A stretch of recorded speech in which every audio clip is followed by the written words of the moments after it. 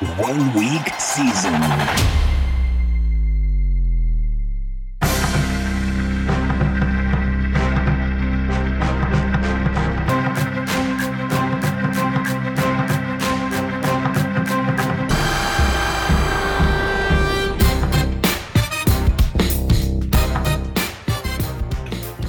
What is going on, OWS fam, DFS fam, YouTube fam? Welcome to the Week 11 edition of the OWS Angles podcast. I am your host. I am your guest. I am JMtoWIN. It's Thursday as I record this. Throw this baby on 1.5x speed or 2x speed, and let's get started with a bit of an early Angles podcast. So, real quickly, on my end, there were some crossed wires in terms of schedules around holiday travel. So my family and I are flying on Friday this week. Friday typically is my show with Pete Overzet, my solo ship show on Roto Grinders, the Angles podcast, the Player Grid, all that good stuff. So we have Hilo filling in on the Block Party show with Pete tomorrow. Squirrel Patrol and I recorded our solo ship show today. He's flying out for the King of the Beach tomorrow, so that worked out well. And yeah, taking care of the Angles podcast today. Kind of funny this morning. So if you've been around my content, you know that on Friday nights, my family and I, we do Pizza Friday with the kids. This morning, I almost told the kids that tonight was Pizza Friday because in my head today was Friday. We are flying on Friday, so everything's been kind of moved forward today in my week of process and research and prep for the slate. So definitely in kind of the same place that I'm typically in on Friday, just in that space a day early. So with that, let's get to this week's Angles podcast. And I want to start out, all of this is going to tie into week 11. And more importantly, all of this is going to tie into how we play sharp DFS. So as you know, this is what we always want to focus on at OWS is not just, hey, who are the good plays on this week's slate, but more importantly, what does this week's slate look like? What is the puzzle on the box for this week's slate?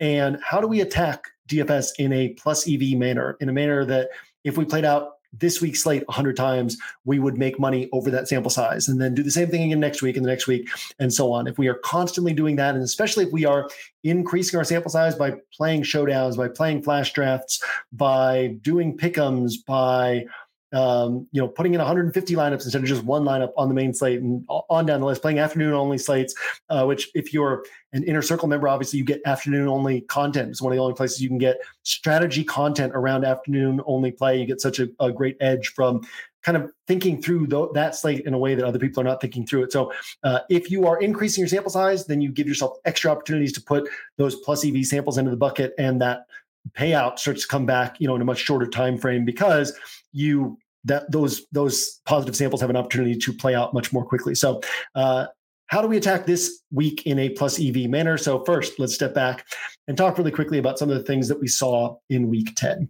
I'm going to talk about something that this isn't new to most of you. It's something we talk about quite a bit, but important to cover frequently because it's important to keep these thoughts in your mind and stay sharp on them. And that is, what does our sharpest competition in DFS do? Well, when we talk about our sharpest competition, we're talking about the people we're really competing against for first place, which means the names that you see at the tops of the leaderboards all the time. And it's important to think this way because in DFS, the way that you make money is by getting those asymmetric payouts. The way that you make money is not by cashing in tournaments. It feels good to cash in tournaments. You got a profitable weekend, but only about 20% of rosters in most tournaments cash in those tournaments.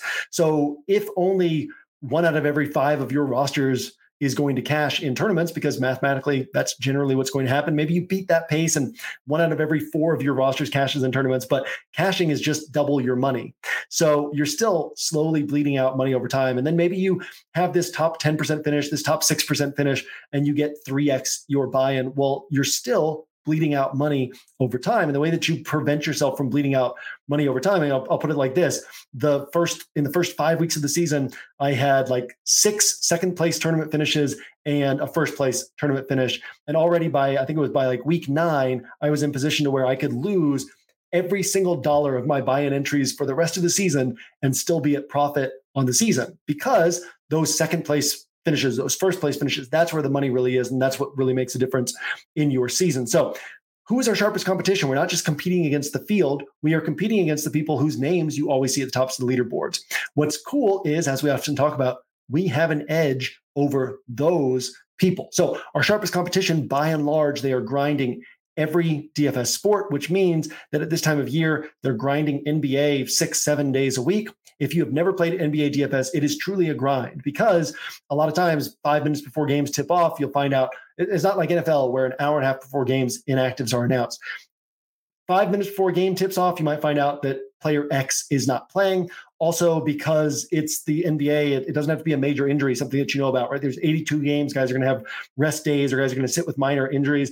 And then on top of that, because usage rates correlate so heavily to production in NBA, when one player is out, all of that usage has to spread to other players. It dramatically changes the production on other players on that team. Whatever cheap guy is stepping in on that team is going to typically be really viable on that particular slate. And so you have to really pay close attention to all the news. And it really is a grind. It's one of the reasons why, in spite of NBA being such a popular sport, NBA DFS has never taken off in the way that NFL DFS has, is because it is so much work to keep up with NBA DFS. So we say all that to say, put yourself in the shoes of somebody who is grinding that every night. Well, you're probably not, if you're in that position, you're probably not putting the same amount of time and energy and effort into each given NFL slate as you, the viewer, the listener, are putting in.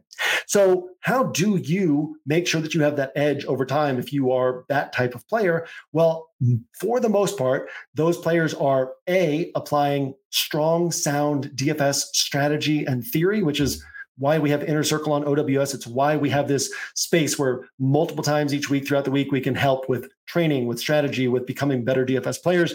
Part of the reason why we see so many OWS pennants at the tops of the leaderboards week in and week out, primarily amongst Inner Circle members, is because DFS strategy and theory is so important. And then the other main thing that you see a lot of these DFS players doing is just overstacking games, basically saying, what is the game that could end up shooting out? And let me overstack this particular game. What does our softest competition do? Well, our softest competition tends to rely too heavily on the onesies that they are trying to, a roster full of onesies and twosies, where it's like, okay, maybe 2 players from this game, and then this one player that I like, this one player that I like, this one player that I like. And just mathematically, it does not turn things in your favor. This is not a discussion that we need to get into right now. If you're an Inner Circle member, you've heard us dig deep into this. If you're not, then you've still probably heard us touch on this plenty of times over this season and over the years.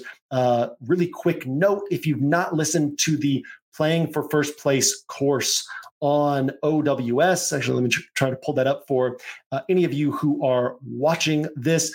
If you are any form of OWS member, so that means even an OWS free member, you can access this course for free. So go to, there we go. Now we can pull this up on the video feed. Okay, so go over here to courses and then go to the Playing for First, and this 0 to 100 course, completely free. And some of the stuff that we're talking about here, you'll find us talking about this in this particular course. If you are an Inner Circle member, this 101 to 200 course is also free to you. If you're not an Inner Circle member, you can pick this up for $39, or you can wait until next week, Black Friday, when you can get it for cheaper. So, but yeah, check out that Playing for First Place course, and that'll help you kind of understand some of the things that we are talking about here. I guess I can pull that off the screen now. So our softest competition is basically trying to pick these onesies and twosies. And even though they might be good at picking, oh, this is a good matchup and this is a good spot, well, there's so many variables that go into whether or not a player has a good game, which is something we talk about a lot on OWS. And then on top of that, just the math behind trying to get 7, 8, 9 different spots right on your roster, as opposed to trying to get 4 spots right on your roster. And by 4 spots, we mean I'm going to bet on this game environment. And if I get this game environment right, if I get this one thing right, I get 4 spots on my roster correct, or 5 spots on my roster correct. And so now let's throw out defense. Now I only need to get 3 additional spots correct, right? So you get 4 bets correct to get 8 spots correct on your roster. So our softest competition, they tend to try to pick these onesies and twosies. If you're listening to this, try to pay attention to where you fall on the spectrum. Do you lean too heavily toward overstacks of games, or do you lean too heavily toward picking onesies and twosies? If you're going to err on one side or the other, you want to err on the side of overstacking games as opposed to erring on the side of picking onesies and twosies.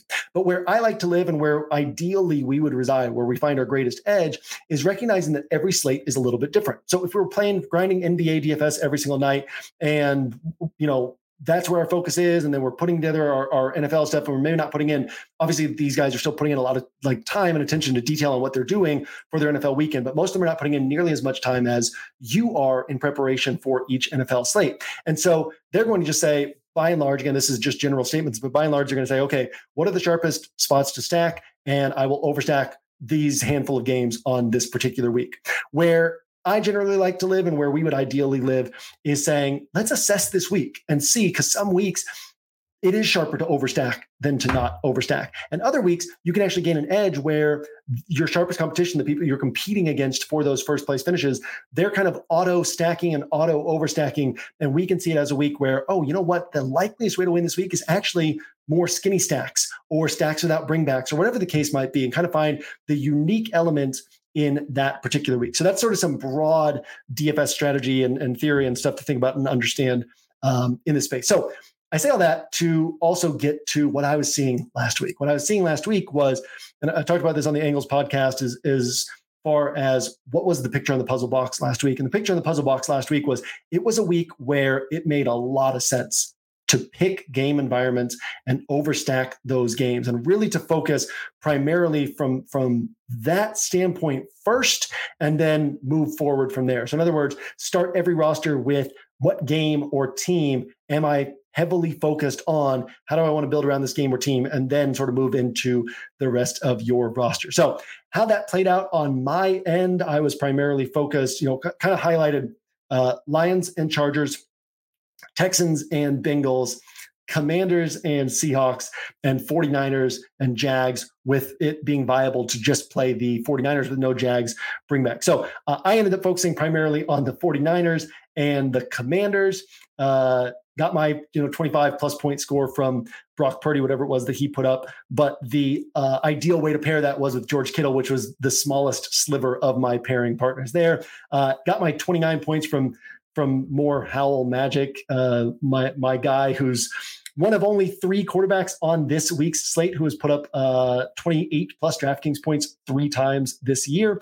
Got my 29 points from Sam Howell, but pairing him with Brian Robinson was the way to go. I had 0% Howell plus Robinson. It's actually something I played around with on Saturday night, ended up not pulling the trigger on, and all the Sam Howell doubles that I went with didn't end up hitting. And so what we saw instead was people who, and we talked last week about, and Keenan Allen is really not in a great spot. In other words, he's not a great one-off play.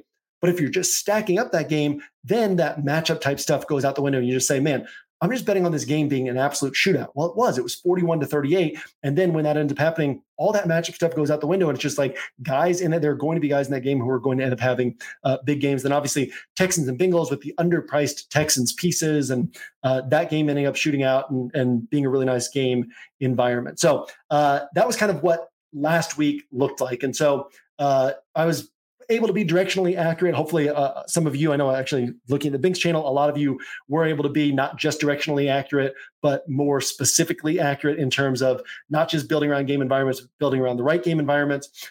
So what am I seeing this week? Well, this week is a little bit unique, where we've got 5 teams on the slate. We talked about this in the Angles email, but we have 5 teams on the slate implied to score 26 plus points.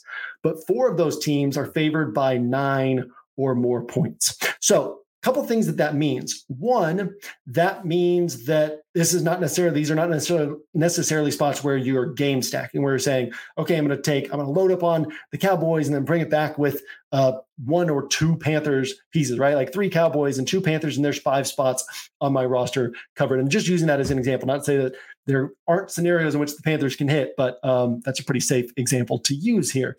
So that's one thing that we want to think about. The other thing that we want to think about too is it's not just a team scoring, these teams are implied to score 26, 27 points, and they score 26, 27 points with these massive DraftKings salaries attached to them because these teams have had games of 40 plus points. Well, probably if they get you 3 touchdowns and 2 field goals, they're not winning you a tournament, right? What you really need is them to be putting up 28 plus points. You need them to be putting up 4 or more touchdowns, ideally 5 or more touchdowns. And if you get really fortunate, they get one of these, 40 plus point games for the offense. And so not to say that can't happen in these blowout wins, in these stomp type spots. The 49ers have done that plenty of times over the last couple of years. The Cowboys have done that plenty of times just this year alone. But what we don't typically see is the spots like the Chargers and the Lions last week, where not only are both teams scoring, and so they're going back and forth, but also both teams go into that game knowing that the opposing team is really good at scoring points. And so there's that opportunity for that back and forth in the minds of the coaches and players, even before the game gets underway. So the coaches become that much more aggressive because they know, okay, we have to score on every drive, or we have to do everything that we can to score on every drive, and we have to maximize our opportunities, and we have to be really aggressive in forcing mistakes from this defense, as opposed to kind of playing a little bit more conservatively, waiting for the opponent to make a mistake, waiting to take an advantage in this game, and just sort of managing that advantage to the end of the game. When you're playing one of these teams that's able to score points, your mindset shifts in the way that you're calling that game, the way you're approaching that game, because because here's the thing.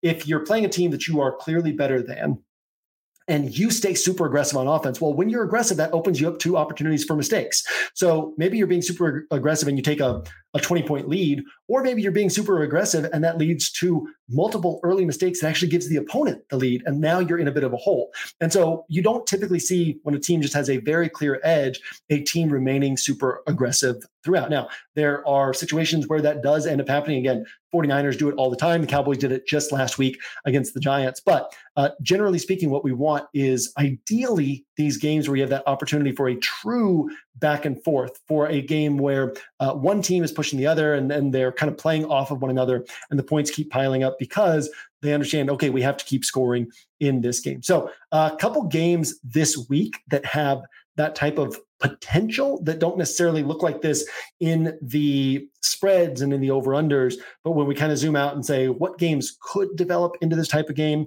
Lions at the, or Bears at the Lions with Justin Fields returning. So not much needs to be said there, right? We know that Justin Fields is capable of putting together explosive plays, putting up big games. This is kind of superfluous information or not directly related information, because these games were against the horrible Washington pass defense and against a Denver team that had not rounded into form yet. But at least interesting to note that Justin Fields plus DJ Moore plus Cole Kmet, their last two games together, 100.2 DraftKings points and 90.8 DraftKings points. So in terms of points per player, that's 30 to 33, 34 points per player. And in terms of salary multipliers, 16.6K in combined salary. So that's keeping you on basically like a slightly below or slightly above a 300-point pace. Now, there are other games, two of them, they kept you at a sub 100-point pace, and the other, they kept you at a sub 150-point pace. So it's not as if you just throw these three guys in together and feel like your week is set and ready to go. But some interesting stuff to highlight, right, in terms of what if the Lions is an interesting spot because they have a really good defense,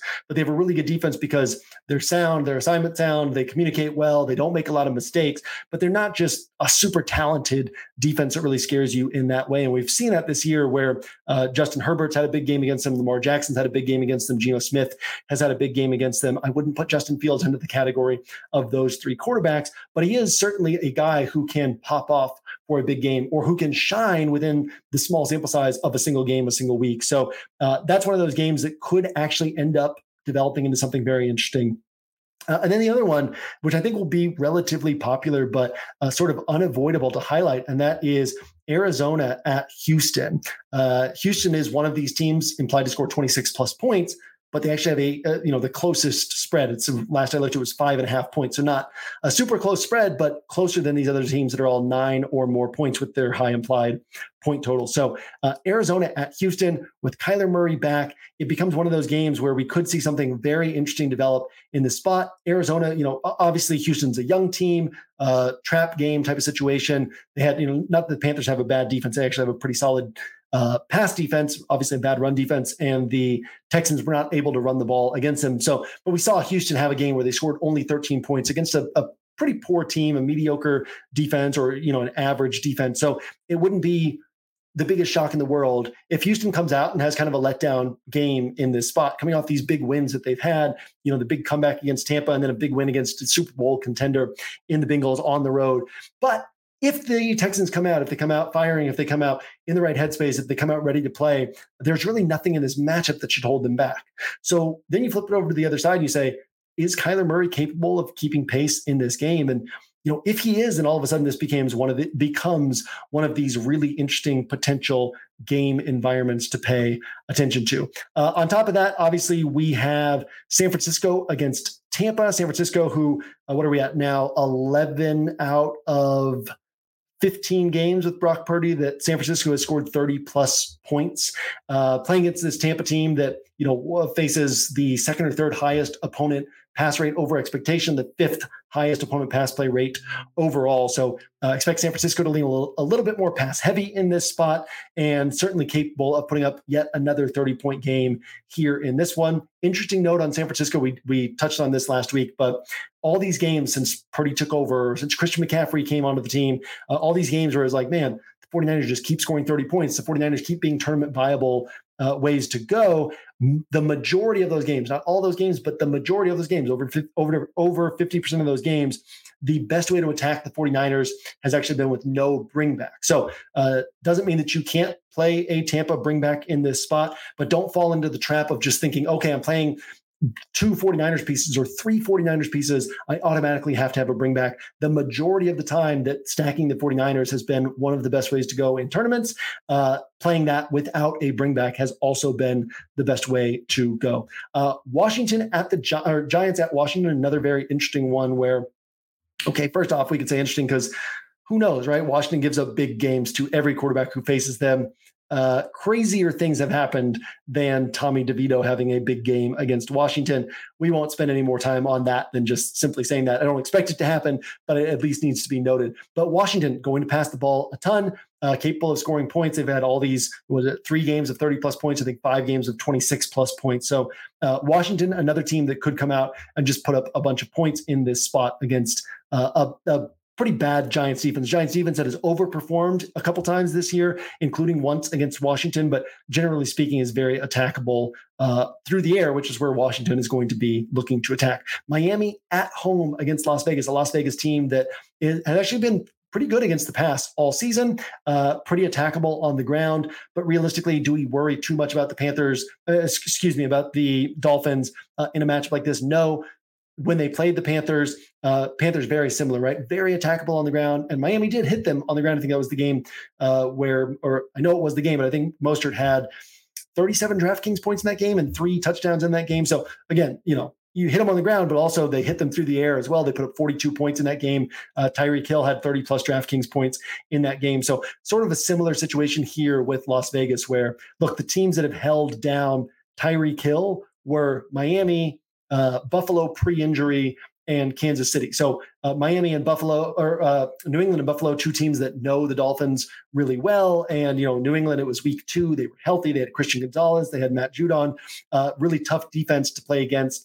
And Buffalo, they were healthy, really tough defense for Miami to play against. And then Kansas City, one of the top defenses in the NFL, in a week where Miami had to travel across the ocean and play a weird time zone game in Germany. And so outside of that, Tyreek Hill is hit for, basically a tourney viable score every single game. This offense has been humming every single game. So Raiders, not a team that we should be particularly concerned about. I'll say it like this. It wouldn't be a total shock if the Raiders do a decent job against the Dolphins through the air. But also the likeliest outcome is that the Dolphins don't have a lot of trouble in this one. So Dolphins, another one of these teams that the game environment probably doesn't line up very well for them. Vic Fangio defense rounding into shape, Aiden O'Connell under center for the Raiders, but the Dolphins themselves have potential to put up a bunch of points. Jags, actually another one where that matchup against Tennessee is so soft. Teams have not really tilted toward the air against Tennessee this year the way that we've seen in the past, but Jacksonville does tilt toward the air themselves. So they'll be able to take advantage of this matchup. Obviously, Trevor Lawrence really underwhelming so far this year. No games of, or maybe it was 1 game of 300 plus passing yards. And 9 total touchdowns on the season, I believe it is. So, not like the Jags are the Jags we expected them to be offensively, but this is a great spot and a lot of good weapons on a concentrated offense. The Chargers against Green Bay, another team that Green Bay, not good through the air, not good on the ground, but just because of the structure of their defense, how they play things, teams attack them heavily on the ground. So we would expect the Chargers to run heavy in this one. But again, Chargers only implied for, I think, 23.5 points. Last time I looked, it was 23.5 points. So not one of these 26 plus point implied totals, but would it shock us if the Chargers were able to come out and put up 4 touchdowns in this game? It shouldn't. And so, going through this list, what we see is not a lot of games where the game environment looks ripe for a shootout, but a lot of spots, the last one, Dallas, Carolina, very obvious that Dallas could put up a bunch of points in that one. So a lot of spots where the potential for one team to put up a bunch of points is there, which kind of gives us a lot to sort through and a lot of fun things to play around with this week. I want to talk about a couple things real quickly. We're actually going to get to some position by position thoughts, not necessarily picks or plays or whatever, but just some really quick position by position thoughts. But really quickly wanted to touch on something touched on this last week as well. But Props Insider, up to 10,725 in profit, 67 spots remaining. And we rolled out Black Friday prices early. So this will expire. These Black Friday prices will expire at the end of Thanksgiving week or once these 67 spots are gone, whichever comes first. So Props Insider, $5.99 for the last 8 months of Props Insider. Quick note on that includes, the rest of NBA season. Last year we made over $9,000 in NBA alone. That also includes MLB futures bets in March. Last year we made over 2,300 in MLB futures bets. So 10,000. Anybody who got into Props Insider at the start of the package, they're up. Bet every bet $100 a unit. They're up $10,725. If they bet $50 per bet, they're up $5,360, right? And kind of on down the list. So at $5.99, it's pretty much a no-brainer. Actually yesterday, the Props Insider package had over $500 in profit on NBA bets yesterday alone. So $5.99 for the last 8 months. Again, 67 spots remaining. So be sure to take advantage of that. Another thing I wanted to mention real quickly over here in the promo codes section, just a reminder that 100% deposit match up to $100 on Underdog, on Prize Picks, on Drafters, on Sleeper. Take advantage of these things. And I talked about this in the Winner Circle podcast this week, but all the really sharpest people that you talk to in the space, what you're going to find is they're always looking for these opportunities to scoop up small amounts of money, these small edges. And another thing with, having if you just play on Underdog, do your pick'ems on Underdog, you've already used up your deposit bonus, right? So go get that extra free $100 at these other sites. Also, the lines are different on other sites. And then furthermore, like this week, Brock Purdy opened on Underdog at 233 passing yards. Now he's up, last I looked, which was this morning, he was up to 247 passing yards. So I maxed out the amount that I was able to put on Brock Purdy on Underdog, right? But then you're able to go to other apps and hit that bet again on those apps. Story I told on Winner Circle. I don't know why I had this on Underdog, if it was just because I play a higher volume or because I had been gone, all off season, but kind of logged on before week 1 this year, went to deposit money, and I had a 100% deposit match up to $500 that they offered me. So I took advantage of that. And by the end of week 1, I was down to $300 in my account. So if I had just put in the $500, it would have been all gone. Not to say that I couldn't have redeposited, but I was down to $300, which dipped into that free money that they had given me. Have not redeposited since then, and now my account has $10,500 in it. And so just kind of shows how valuable that extra free money from them is, right? Because maybe you're in a position where you won't be able to redeposit, but you get that extra free money. It gives you some extra room to play around with. And then, you start out with a little bit of a loss, because that happens in pick'ems where, you keep putting in plus EV stuff, but you're going to have some losses because of these asymmetric payouts. Start out with a loss, but you're able to make up for that loss, because you have that extra money to play around with. So want to just shout that out, hit up that promo codes page, get yourself some free money, very sharp way to take advantage of, these situations will not be around 2-3 years from now. This free money from these sites is available right now because they want to get you on those sites. They're newer sites, and this pick'em stuff is newer. And so this is the time to really take advantage of that. Last note, we mentioned the Black Friday stuff is already going for Props Insider. The rest of the Black Friday stuff will hit next Wednesday. You'll get the Angles email a day early because it's Thanksgiving week, and we'll drop all the Black Friday sales. A bunch of money off if you're an OWS DFS member and want to upgrade to Inner Circle. We'll have a cool discount for rest of season on that. Bink Machine Optimizer, the NBA Bink Machine, all the courses in the DFS education marketplace. Lots of cool stuff to take advantage of next week. Okay, so going back to the slate, talking about some stuff around position. So I'm going to talk about the top of the quarterback position, the top of the wide receiver position, then talk a little bit about the running back position, and then an interesting angle I'm seeing at tight end. So top of the quarterback position, I'm going to take these top 4 quarterbacks, talking about DraftKings pricing: Josh Allen, Tua Tagovailoa, Justin Herbert, and Dak Prescott. So let me preface this with Josh Allen can go for 35 plus points. Tua can go for 35 plus points. Herbert can go for 35 plus points. Dak can go for 35 plus points. What is likeliest to happen on this particular week? Well, Josh Allen's playing the Jets. We kind of leave it at that, right? Quarterbacks don't typically put up tournament winning scores against the Jets. DraftKings no longer adjusts pricing to account for matchups. So Josh Allen is at his normal price tag playing against the Jets defense. And we know that the likeliest scenario here is that he doesn't end up producing a tournament winning score. Next up, we have Tua, who he has a 31 pointer on the year, a 32 pointer on the year. That's it. Those are his only 2 games above 29 points or above 28 points. So in fact, Sam Howell has more games of 28 plus points than Tua Tagovailoa does. Sam Howell, his best game, 35 points, is better than Tua's best game. Pretty interesting stuff right there. But Tua, one of these spots where, again, the Raiders have been good against the pass. They tilt opponents to the ground. Teams tend to lean more heavily on the ground against the Raiders than they do in their typical matchups. And so can Tua hit for a bigger game than 31, 32 points? He can, but again, just one of these setups where the likeliest outcome is that he ends up more in like this 24, 25, 26, 27 point range, as opposed to putting up one of these scores that you're like, man, I'm really glad I paid that big price tag for him because I couldn't have won without this score.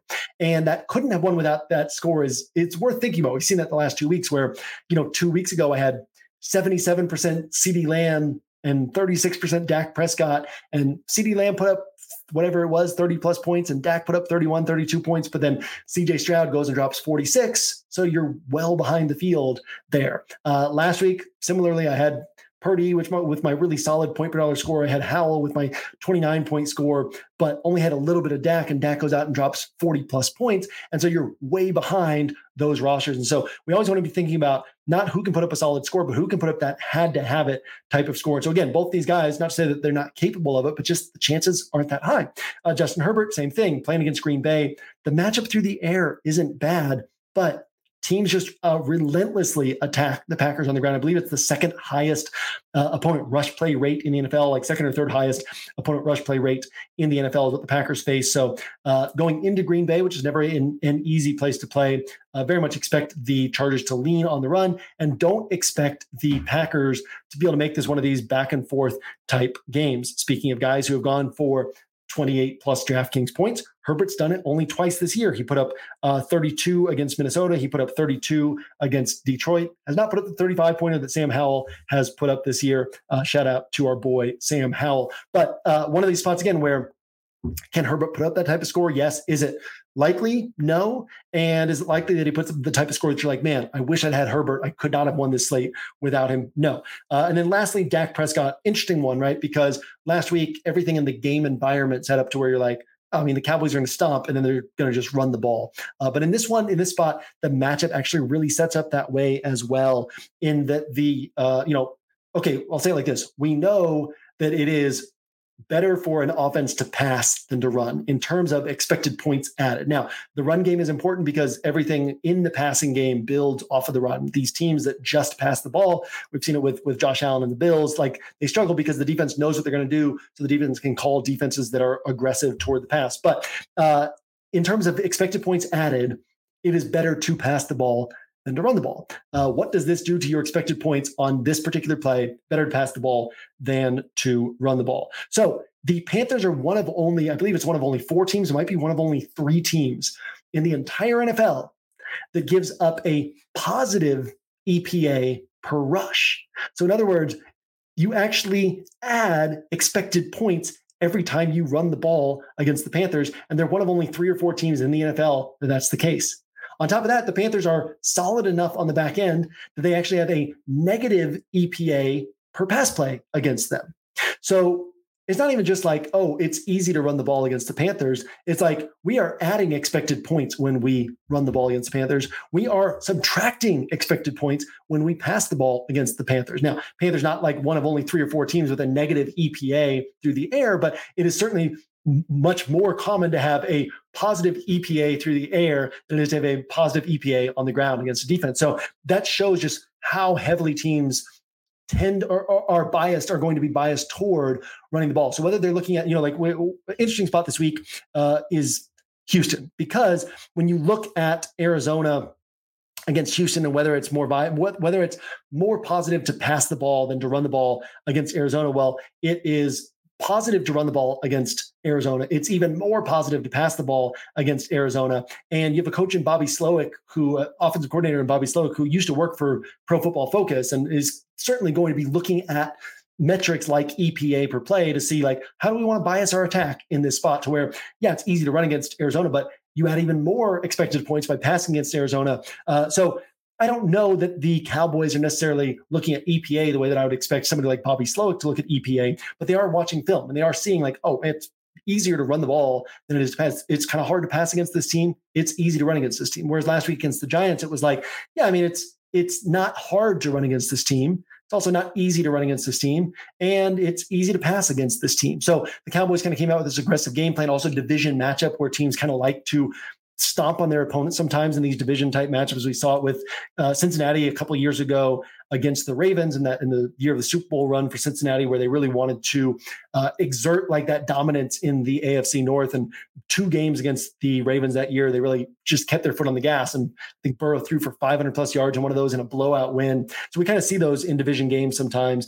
This is the sort of spot where I would very much expect the Cowboys to, basically the Panthers are the only team in the NFL that has faced a higher rush play rate than pass play rate. Over 50% of plays against them have come on the ground. They're the only team in the NFL that over 50% of plays against them have been on the ground. So not to say that the Cowboys will necessarily bias that heavily toward the run, but I would expect this to be a more run dominant game for the Cowboys. Again, making it harder for Dak to put up a 4th consecutive monster score in this spot. So that's the top of the quarterback range. Then we move over to wide receiver. Tyreek Hill obviously can hit in any matchup, so I'll leave him off of this. Where, like we said, he hit against the Panthers, right, which is a very similar setup to what he has against the Raiders this week. But CeeDee Lamb, if the Cowboys are biasing as heavily toward the run as most teams do against the Panthers, it's going to be hard for him to pay off this $9,200 price tag.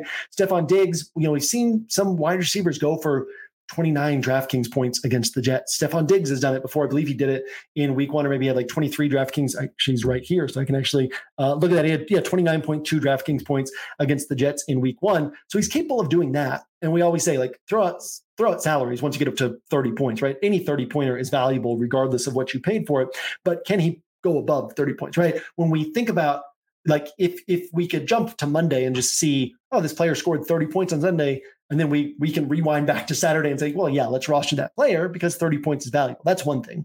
But if we can't just jump around in time like that, right? So we have to look and say, okay, what are his chances of scoring 30? And what are his chances of going well above that? What are his chances of me rostering him and burying other rosters that didn't have him because he put up 35, he put up 38, he put up 40? Well, those chances are obviously pretty low against the Jets. So Diggs, it's more like, ooh, he actually could get to 30, but the likely scenario is that he doesn't. So why do we take on that risk at 9,100? Keenan Allen, again, similar type of attached to the quarterback we've already talked about in Justin Herbert, in a game where we would expect this to be a more run-leaning spot for the Chargers. And then actually I'll throw a bonus one in here. Amon-Ra St. Brown, who going to be one of the easiest buttons for people to click this week. But Matt Eberflus defense, we had years when Eberflus was with the Colts with this Tampa 2 defense that filters everything to the middle of the field, tries to take away wide receivers and force opponents to throw the ball to the tight end and the running backs. Well, for years, you would look at the Colts secondary and you'd be like, this is not a scary secondary. We can attack the secondary. And then they would be one of the 3 worst matchups for wide receivers in fantasy by the end of the year. Well, week 2, Mike Evans went for 171 yards, whatever it was, against the Chicago Bears, week 2. Since then, in 8 games or 8 weeks, whatever it is, the Bears have not allowed a single wide receiver to go over 65 yards against them. That includes a game against Keenan Allen. That includes a game against Devontae Adams. That includes a game against Jordan Addison with Kirk Cousins under center. That includes Terry McLaurin. That includes Kansas City. That includes Adam Thielen. That includes Chris Olave. So really not a great spot for wide receivers. Not to say that Amon-Ra St. Brown can't hit, but just to say that the field is going to look at him as like, oh, this is an obvious play St. Brown. Whereas realistically, the way that this matchup sets up doesn't really favor him as the guy who's going to get the production in this spot. So top of the quarterback range, top of the wide receiver range, it's pretty thin up there in terms of, do you really want to spend the salary on this? Which, for people won't see the St. Brown one, but like the other wide receivers and the other quarterbacks, I don't think we're going to see a ton of attention on those guys, which kind of brings the eye level down in terms of where people are looking at those positions. And then at running back, obviously you got Christian McCaffrey at the top. I think people might shy away from the matchup against Tampa. For whatever it's worth, McCaffrey did have 119 rushing yards and 3 catches for 24 or 2 catches for 34 or something like that, and 2 touchdowns against Tampa last year, playing on the 49ers. So certainly potential for McCaffrey to still put up a 30-plus point game in this spot. But I think people will kind of skip over that. And then people will look at Austin Eckler in this game against Green Bay. Good play on paper there. But then we get kind of down to like Travis Etienne, 7,200, where we're used to seeing him. But interestingly, this week, Saquon Barkley, 7,100. Josh Jacobs, 6,800. Tony Pollard, 6,600. Derrick Henry, 6,300. So a really interesting week where the eye level is going to be kind of brought down at quarterback and wide receiver. And then this running back, we get the running back pricing. We get sort of a nice mix of players to consider at price tags that we don't typically see them at, or consider them and maybe not play them, but right, and gives people extra things to think about there. So that kind of gives you a sense of the shape of this week. Last thing I want to talk about is the tight end position. And I'm going to highlight a couple guys here. And in fact, this gets a little complicated because of all the cheap running backs down in the 4K price range that you have to sift through. But tight end in the flex, right? For years, it's been easy to argue against that. And the reason is because people will play these 3K tight ends, and they play the 3K tight end because it's like, well, God, I got to play somebody at this position. And hopefully this guy gets me 10 points and doesn't kill my roster, because if I'm not playing up for Travis Kelce, there's really nobody else producing. Maybe I pay $4,800 for a guy, and maybe he gets me 12 points or 13 points, but maybe he gets me 4 or 5 points, and that's no better than just paying down, right? So what we would see is people sometimes do the tight end in the flex, but they're kind of burning a roster spot because already that if you're not paying up for Travis Kelce, or if you pay up for him, he puts up 16 points or something like that. Well, that's burning a hole in your roster. And then, you got to play a tight end. So you play one of these cheap tight ends, and most of the time that's burning a hole in your roster, but you have to do it. You have to play a tight end. So why play 2 of them though, right? Why burn an extra hole in your roster just to free up salary? And that's kind of been the argument over the years is even when these guys hit, they don't have the same ceiling as the other guys priced around them. So the question is, has the tight end position changed a little bit? Have things shifted? Should we be thinking a little bit differently about this position? So in that context, Jake Ferguson, 4,600, he has a 22-pointer this year. He has two other games of 14.7 points this year. When you look at 4,600 wide receivers, how many of them have a game of 22 points and a couple other games of 14.7? Even better examples, we can come down to Trey McBride, who has had 3 games in this starting role. He's only 4,400. He has games of 24.1 and 25.5 DraftKings points. Can you find a wide receiver priced in this 4K range who has multiple games of 24 plus points, let alone multiple games in the last 3 weeks with scores like that? Then we can jump on down to 4,100, where Cole Kmet is sitting. Cole Kmet with a game of 4,100. Okay. Think about the $4,100 wide receivers. 4,100 is like Rashid Shaheed, where I love playing Shaheed because you can get these 27 pointers. He has a 27-pointer this year, a 20-pointer, an 18-pointer. And then when he misses, you're getting 4, 5, 6 points. And so people kind of tend to avoid him because of how broad his range of outcomes is. Well, here's Cole Kmet. Yeah, he's got a game of 4.2, a game of 2.9, a game of 7.8. Sounds a lot like Shaheed, right? But what about the fact he also has a game of 17.9, a game of 23.5, a game of 27.6. He also has a game of 15.2, and a couple games of 9.4, 9.4, 9.6. And then last guy I'll touch on here is Evan Ingram, who is averaging 11 DraftKings points per game and hasn't scored a touchdown this year. 11.7 points in week 1, 13.7 in week 2, 12.9 in weeks 2, 3, 12.9 in week 4, 11.1 in week 6, 17.8 in week 8. And this is all without touchdowns. Really interesting is that last year he had like 140 yards and 2 touchdowns against the Titans, a Titans team that's really good against tight ends. But how about this? Evan Ingram has played in the slot or out wide on 67% of his snaps this year. He's listed as a tight end. He's not really a tight end. He doesn't play the tight end role in this offense. He is a wide receiver in this offense going into this good wide receiver matchup against Tennessee. So we've seen some sharp people recently rolling out double tight end rosters. We've seen some double tight end rosters at the tops of the leaderboards. And we always want to look for opportunities to adjust our play based on what's going on in the NFL. And what's going on in the NFL is some of these guys they have real roles, real upside, and they are still priced lower than they should be. So all these guys, we talked about Ingram averaging 11 points without any touchdowns, Kmet averaging 11.8, but with this wide range of outcomes. So who are some of the guys priced around them? Quentin Johnston, 4,200, averaging 4.5 DraftKings points per game. Jackson Smith and Jigba, popular every week right now, averaging 8.6 DraftKings points per game. Running backs, right? We've got Savon Ahmed averaging 4.4 DraftKings points per game. We've got Roshan Johnson averaging 6.4 DraftKings points per game. Christian Watson averaging 7.2 DraftKings points per game. So when you kind of get below this 5K price range, there's a big gap between the points you're getting from these tight ends and the points that you're getting from the players at other positions down here. So something very interesting to be thinking about, paying attention to as you move into this week. With that, let's get to this week's bottom up build.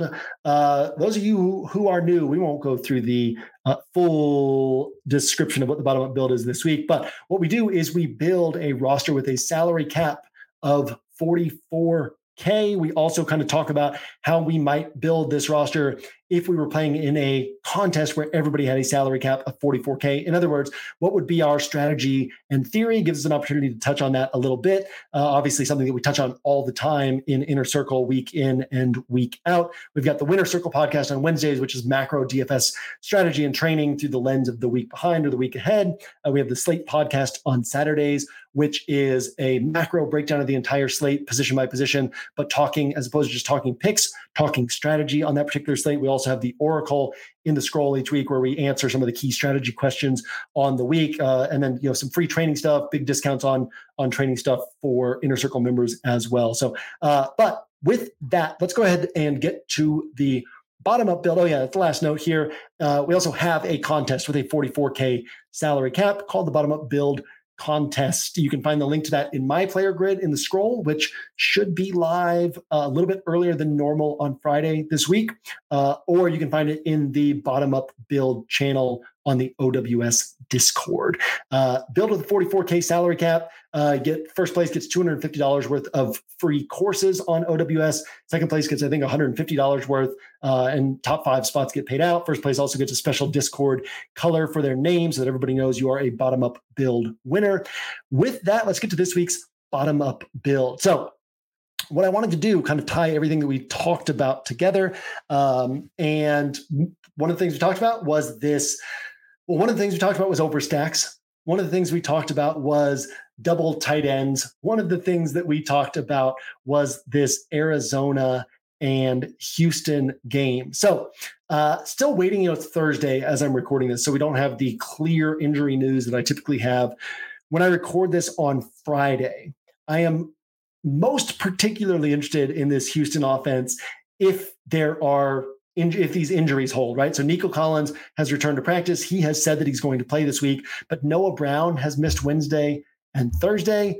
no real word out of Houston of whether this is kind of precautionary or whether he's expected to play. Like, I would expect him to get in a limited practice on Friday and then be questionable heading into the weekend. And then, the way these things typically trend is we get a Schefter bomb on Saturday night that says that Noah Brown is expected to play.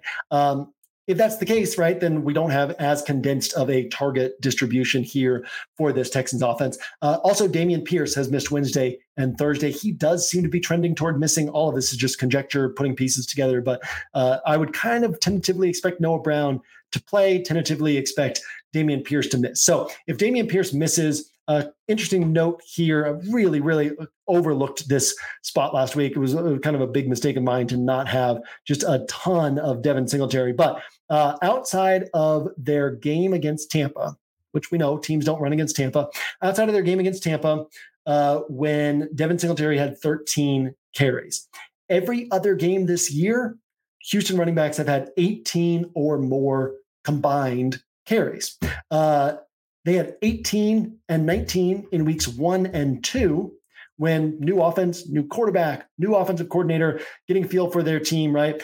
Ever since then, take away the Tampa game, ever since weeks 1 and 2, every single game they've had 22 to 31 rush attempts, and Devin Singletary is basically going to get all of those rush attempts if Dameon Pierce is out. So Devin Singletary is going to go onto this stack.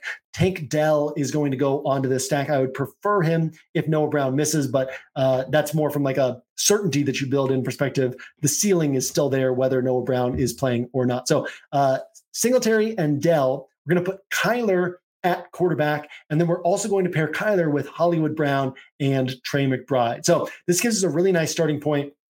We're not spending a ton of money on any of these players, and it gives us this really sharp core. And one of the things that you'll see is it's cool on these bottom-up build rosters is, you look at the bottom-up build contests, we frequently see 180 points scored, 185 points scored, 190 points scored, even 200 plus points scored with a 44K salary cap. So really cool to see sort of the upside that people are able to squeeze onto their rosters in the bottom-up build contest. But, even more broadly, when you force yourself to work with this 44K salary cap, then you can kind of see like, oh, I built in all this upside and I still have 6K in salary to work with. And so then you can kind of say, well, I want to get up to Tyreek Hill, or I want to get up to Cooper Kupp, or I want to get up to whoever you might want to get up to that builds in that much more upside from one of these more iffy pieces. So this starting point of these 5 players really gives you a lot of flexibility because you're basically just placing one bet. This one bet is this game environment takes off. What's cool about a game environment that can take off with cheaper players is that the salary multiplier can be that much higher, right? So if Dak and CeeDee Lamb take off, the raw points is awesome, but you also have less salary to work with in other spots on your roster. And so, you're maybe getting 4.5x their salary, which keeps you on a 225 point pace. And then you have less salary to work with in other spots. You got to really nail the right guys. Whereas when you're with a Kyler, Singletary, Tank Dell, Hollywood Brown, Trey McBride, all of a sudden you have so much salary to work with, and you can put in, whatever high priced piece or pieces you want to put in around that type of build. Obviously we're working with a 44K salary cap here, so can't quite go all in on the high price pieces the way that we could otherwise.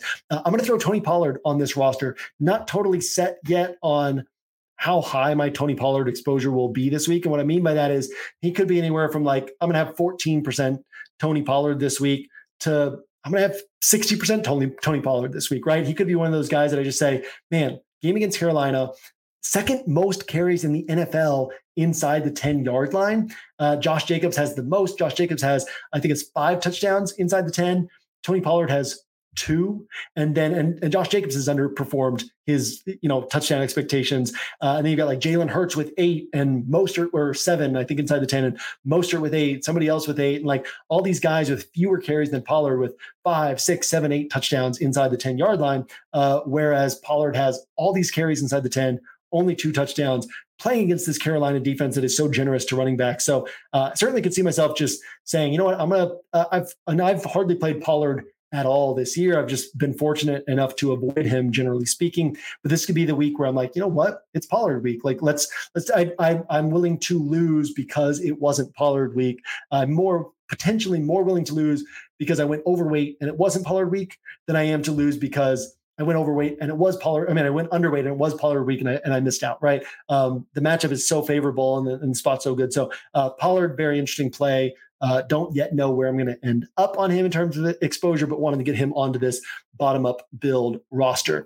That gives us 6 spots already covered and doesn't give us a ton of salary left to work with to keep under 44K salary cap. So went with the Jags defense, one of those weeks where everybody likes to go to the cheap defenses, but the Panthers are actually viable. They've got 1 game of negative points this year, and then a game of 4 points against Indianapolis, a game of 4 points at the Miami Dolphins, a game of 0 points against Seattle, a game of 4 points against Atlanta, and then a bunch of kind of 7-8 point games, right? So probably what you get for them is 4 or 5 points, but they cost only $2,200, and that frees up a lot of salary. If you're like, no, I want to try to target some upside at defense because I should be targeting upside at every spot on my roster, you can get up to the Jets and say, man, maybe the Jets have another big game against Josh Allen.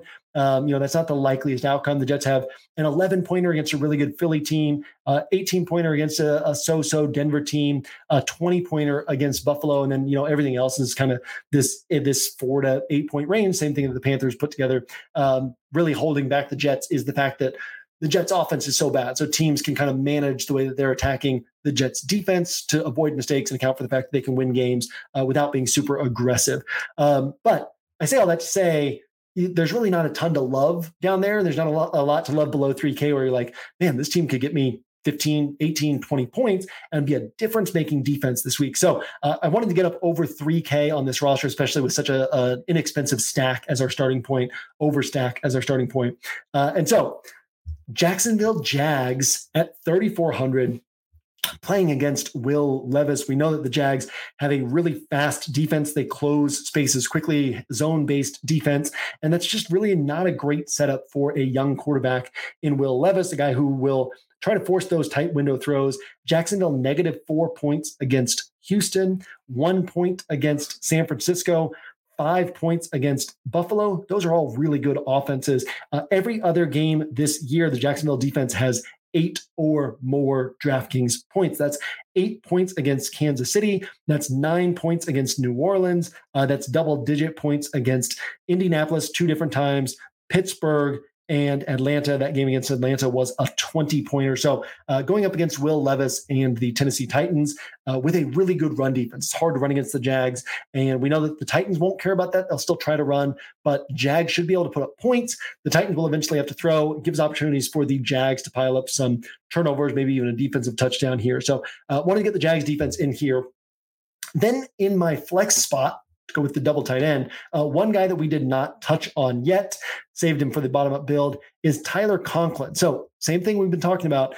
Can he get you 20-plus points? Well, actually, he can. The problem for Conklin is that the Jets just don't score a lot of touchdowns. So we highlighted, hey, Evan Ingram's getting all these points and hasn't even scored a touchdown yet. Well, the Jags score touchdowns.